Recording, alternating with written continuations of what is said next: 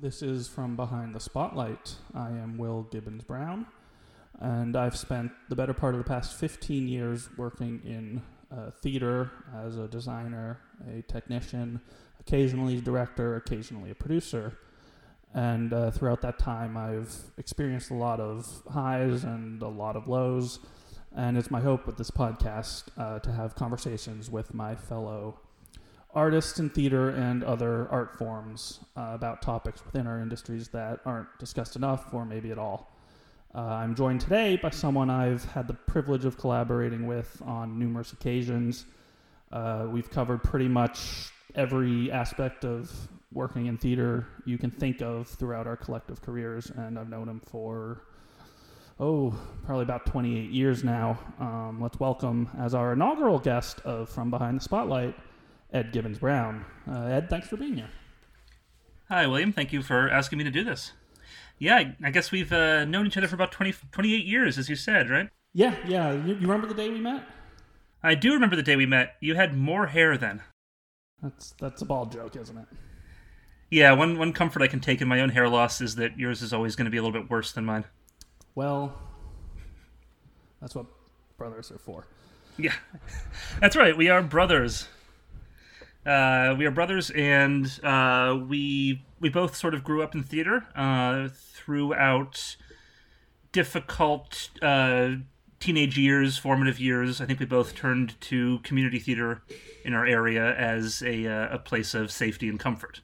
We were very fortunate in the area we grew up in to have a great theater locally that offered us both an escape from the real world and accepted us and gave us a very familial environment. Why don't you give us a brief bio, 75 words or less? During my sort of formative years, I did a lot of acting in community theater, as well as a little bit of behind-the-scenes work and things like that.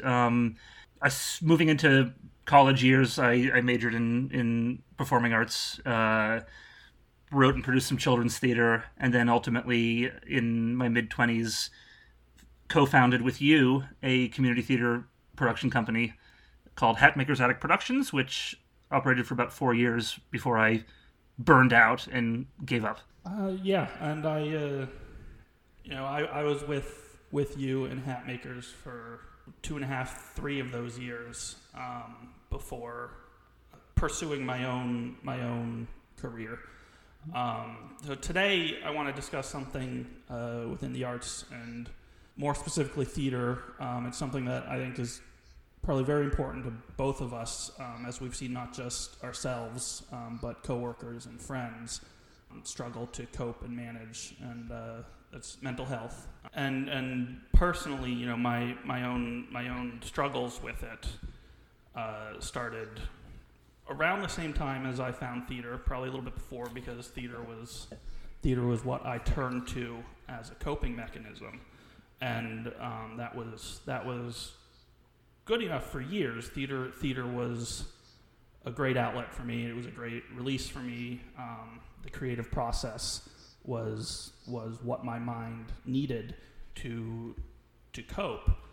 And given that, I began to pour literally everything I had within me into theater, sacrificing relationships and sacrificing a life outside of theater. And that was enough to keep my head above water for a while.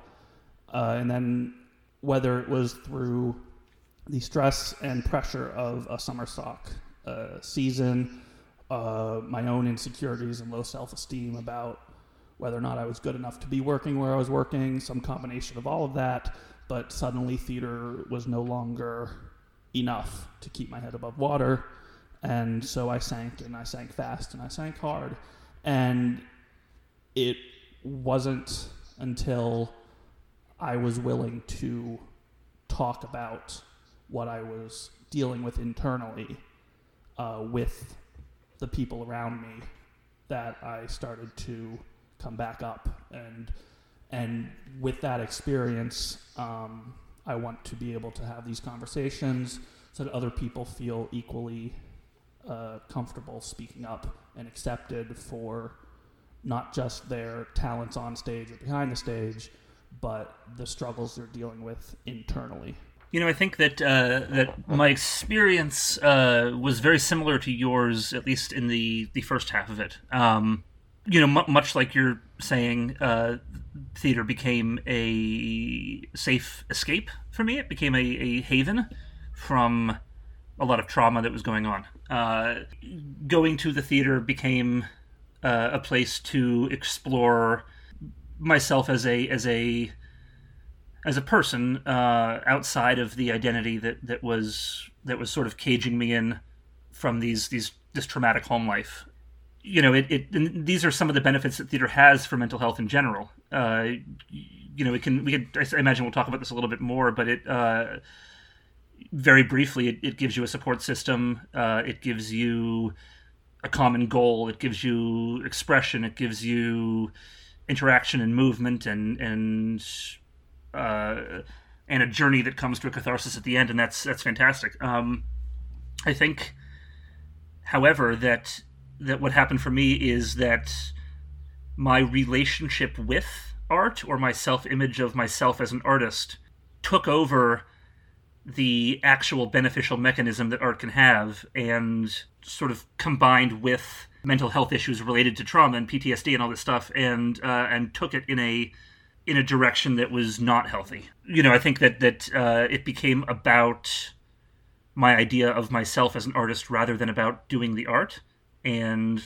that was simply unsustainable and not healthy, and it became toxic for my mental health and something that I couldn't continue with after a certain point. Yeah, and we'll discuss in a little bit more detail in a little bit about what that balance of being an artist and how that translates to the real world, and where you find that in between where you can sustain your art but also sustain your mental health and how you interact with the world outside of a theater.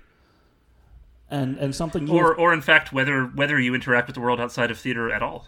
Yeah, absolutely. Yeah. And something you have talked about with me off the record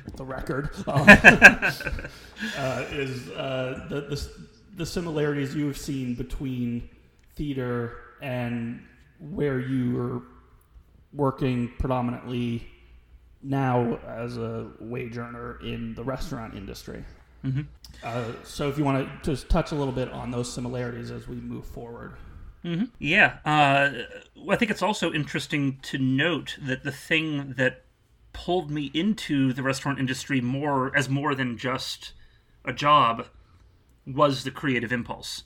Like anybody who is pursuing art, I was waiting tables and ended up behind the bar, ended up bartending, ended up becoming very, very interested in cocktails. That became a creative outlet for me, and my creative impulses migrated in that direction for several years. And so I dove very deeply into that industry. And in a lot of ways, it was very familiar. In a lot of ways, looking back at my experience in theater, looking over my experience in restaurants, and also using whatever insight I might have to consider the mental health issues in both industries. I find theater and restaurants to be very similar all up and down the bunny trail.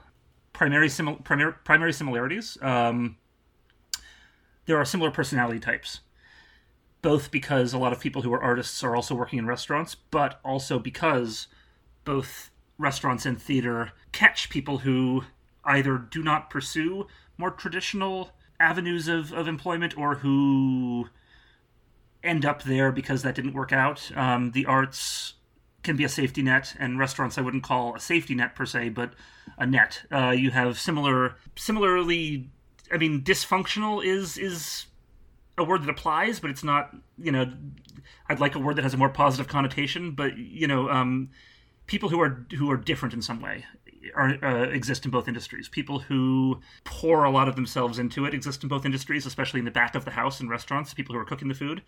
are often very dedicated. There's a performative nature to both industries. Walking backstage of a show, you're going to have a similar feeling as you would have walking into the kitchen of a restaurant. There's a distinction between the performative nature of what goes on one side of the door or curtain and what goes on the other side of it. There is a lot of financial vulnerability in both industries.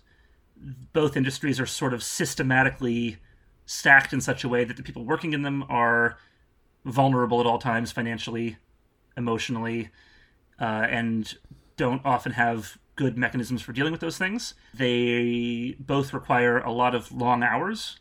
In both industries, people develop a strange sense of pride about the numbers of hours they're working. Both industries have a stigma surrounding mental illness, and both industries have a common sense that the show must go on at all costs, and that the people are dispensable. The priority is the show going on, whether it's a literal performance or service in a restaurant. And the crossover between theater professionals and people who are working in restaurants is one of the big common threads in theater, is that, while you're out there auditioning and going on job interviews, working on your design portfolio to earn a living, you're waiting tables and serving at the bar. And the big common theme there is instability.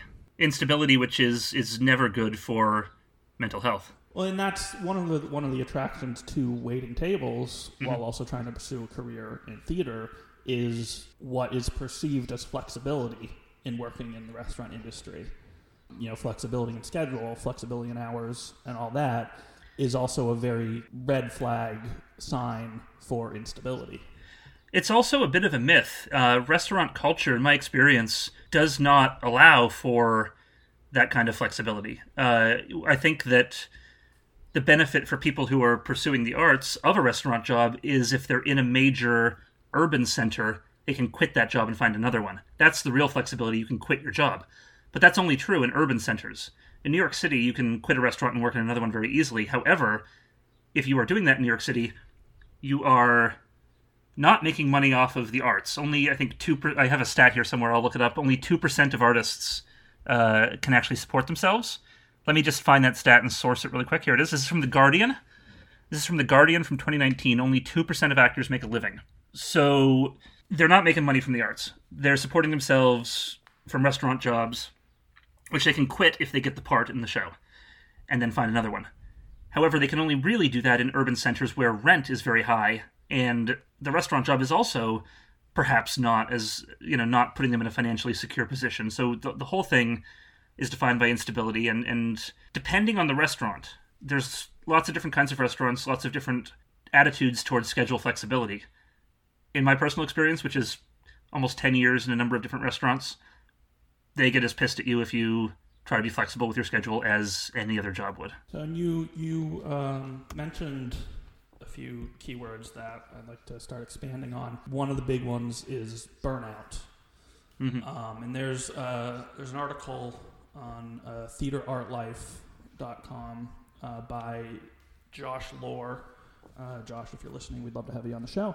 And it's a lot about the exhaustion and burnout that comes from working in theater.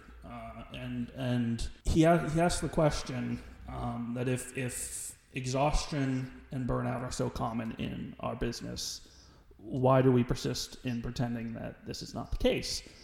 And that ties into the attitude that we've developed towards the hours we are asked to work. And it becomes a point of pride, for lack of a better way of putting it. I remember 2015, I think it was, I did a production of Mary Poppins, and due to the rigging needs of the show, I couldn't do my lighting hang until the riggers had come in and installed their pulleys and their tracks and everything like that. I had to keep the air clear until they had come in and installed all that. And the way the schedule fell, I ended up working 56 hours out of 72 in a row. And it got to the point where I was literally hallucinating. And it was something that I bragged about at the time. I pulled a 56-hour shift. And, people didn't tell me that probably wasn't okay. They laughed, we laughed, and those hours continued. And you have to get the work done at all costs attitude.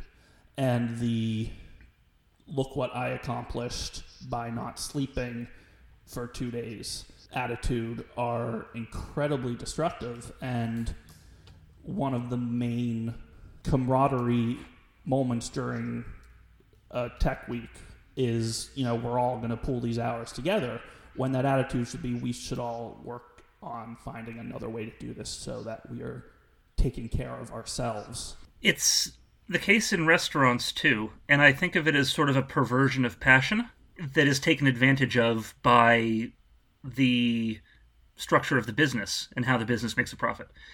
Now, this will be something I'd be interested to hear your thoughts on how much this does or does not compare to the business structure of putting on theater. But chefs in a restaurant subscribe to the same attitude. The show must go on at any cost. The work has to get done at any cost. Chefs in a restaurant are also creatives. They're creative artists, and they're very passionate. And so they're provided with an opportunity to do something, and they want to do it. They want their vision to be realized. They want to see it done. And they're given the context to do it in a situation that is impossible to do it in a healthy way. So they try anyway. They work 18 hours a day, 6 days a week, 7 days a week, and they manage that stress with unhealthy habits, with drug and alcohol abuse, with self-destructive behavior, etc., etc. And I think a big part of it is the way the labor is structured, and I think this may apply to theater as well. The stage manager who is working outside of normal production hours, outside of, or in your case, the lighting designer who is working outside of tech hours, outside of rehearsal hours, outside of production hours to get everything done. This is often the only way shows get up at all. I remember, one of the last productions that I did for Hatmaker's Attic, myself, the stage manager, and the costume designer stayed in the theater painting the set until sunrise during one of the last days of tech, because that was the only way the set was going to get painted. And there is definitely a camaraderie to that. There's a feeling of, look what we did, but it's not a sustainable way to operate something that is ultimately a business, and especially when the whole thing relies on people doing things like that. The way the labor is structured doesn't equate to the desired result, and people have to compensate to make up the difference. If you need a show to be lit by Thursday, and you can't let it till the riggers come in, and the riggers are coming in on Wednesday, then the only way that show is getting lit by Thursday is if you, the lighting designer, are there all night. So the solution is to just say we're not going to have the show lit till next week, have an extra week of tech, do what you have to do.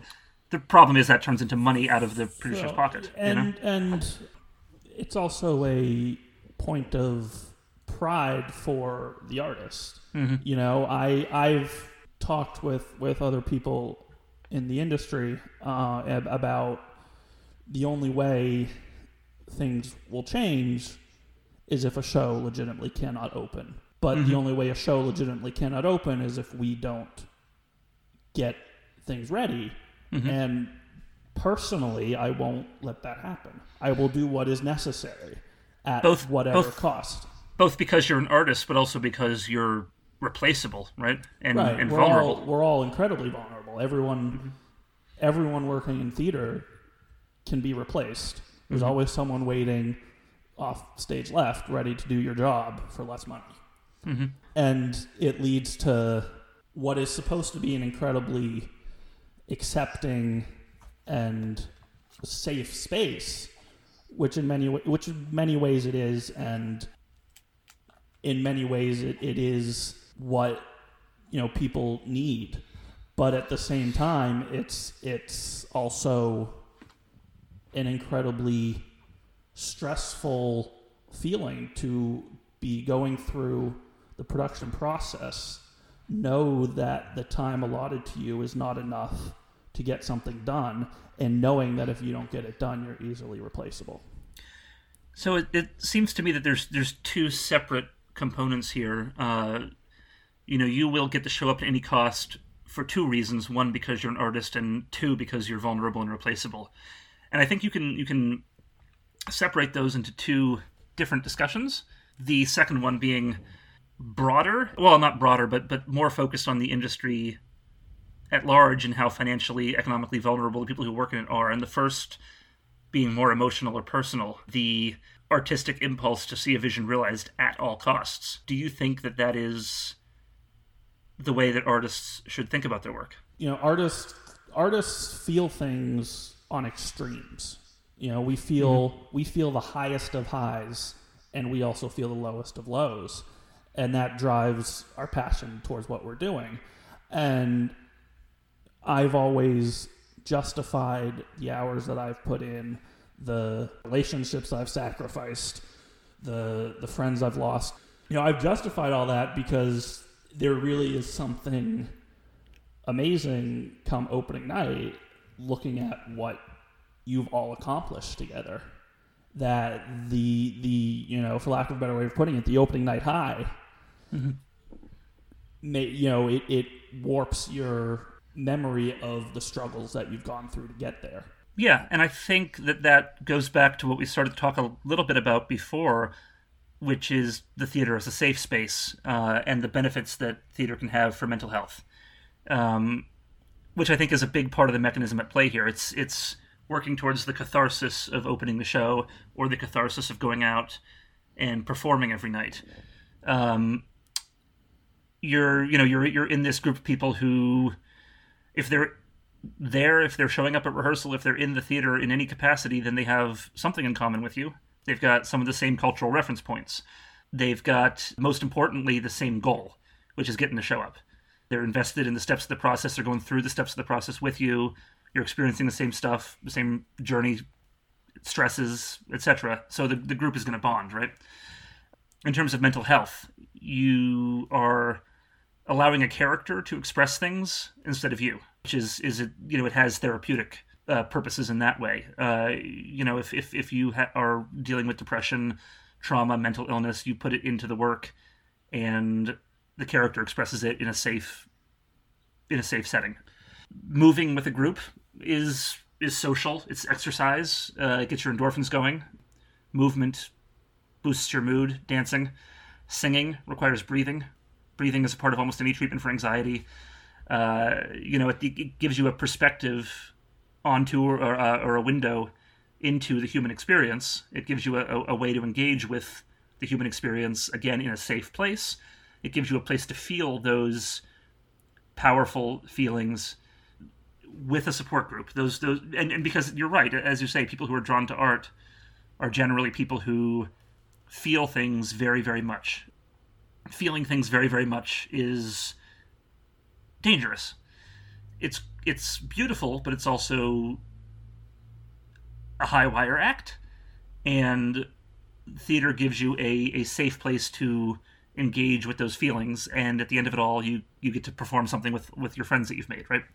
And so that's great. However, I think that making that catharsis the primary goal, and putting so much intense pressure on that catharsis, and at least in my own case, investing so much of my self-identity in that catharsis, it brings the whole thing up to that level of the high wire act. It brings the whole industry, or the whole endeavor, up to the level of your very keyed up emotions.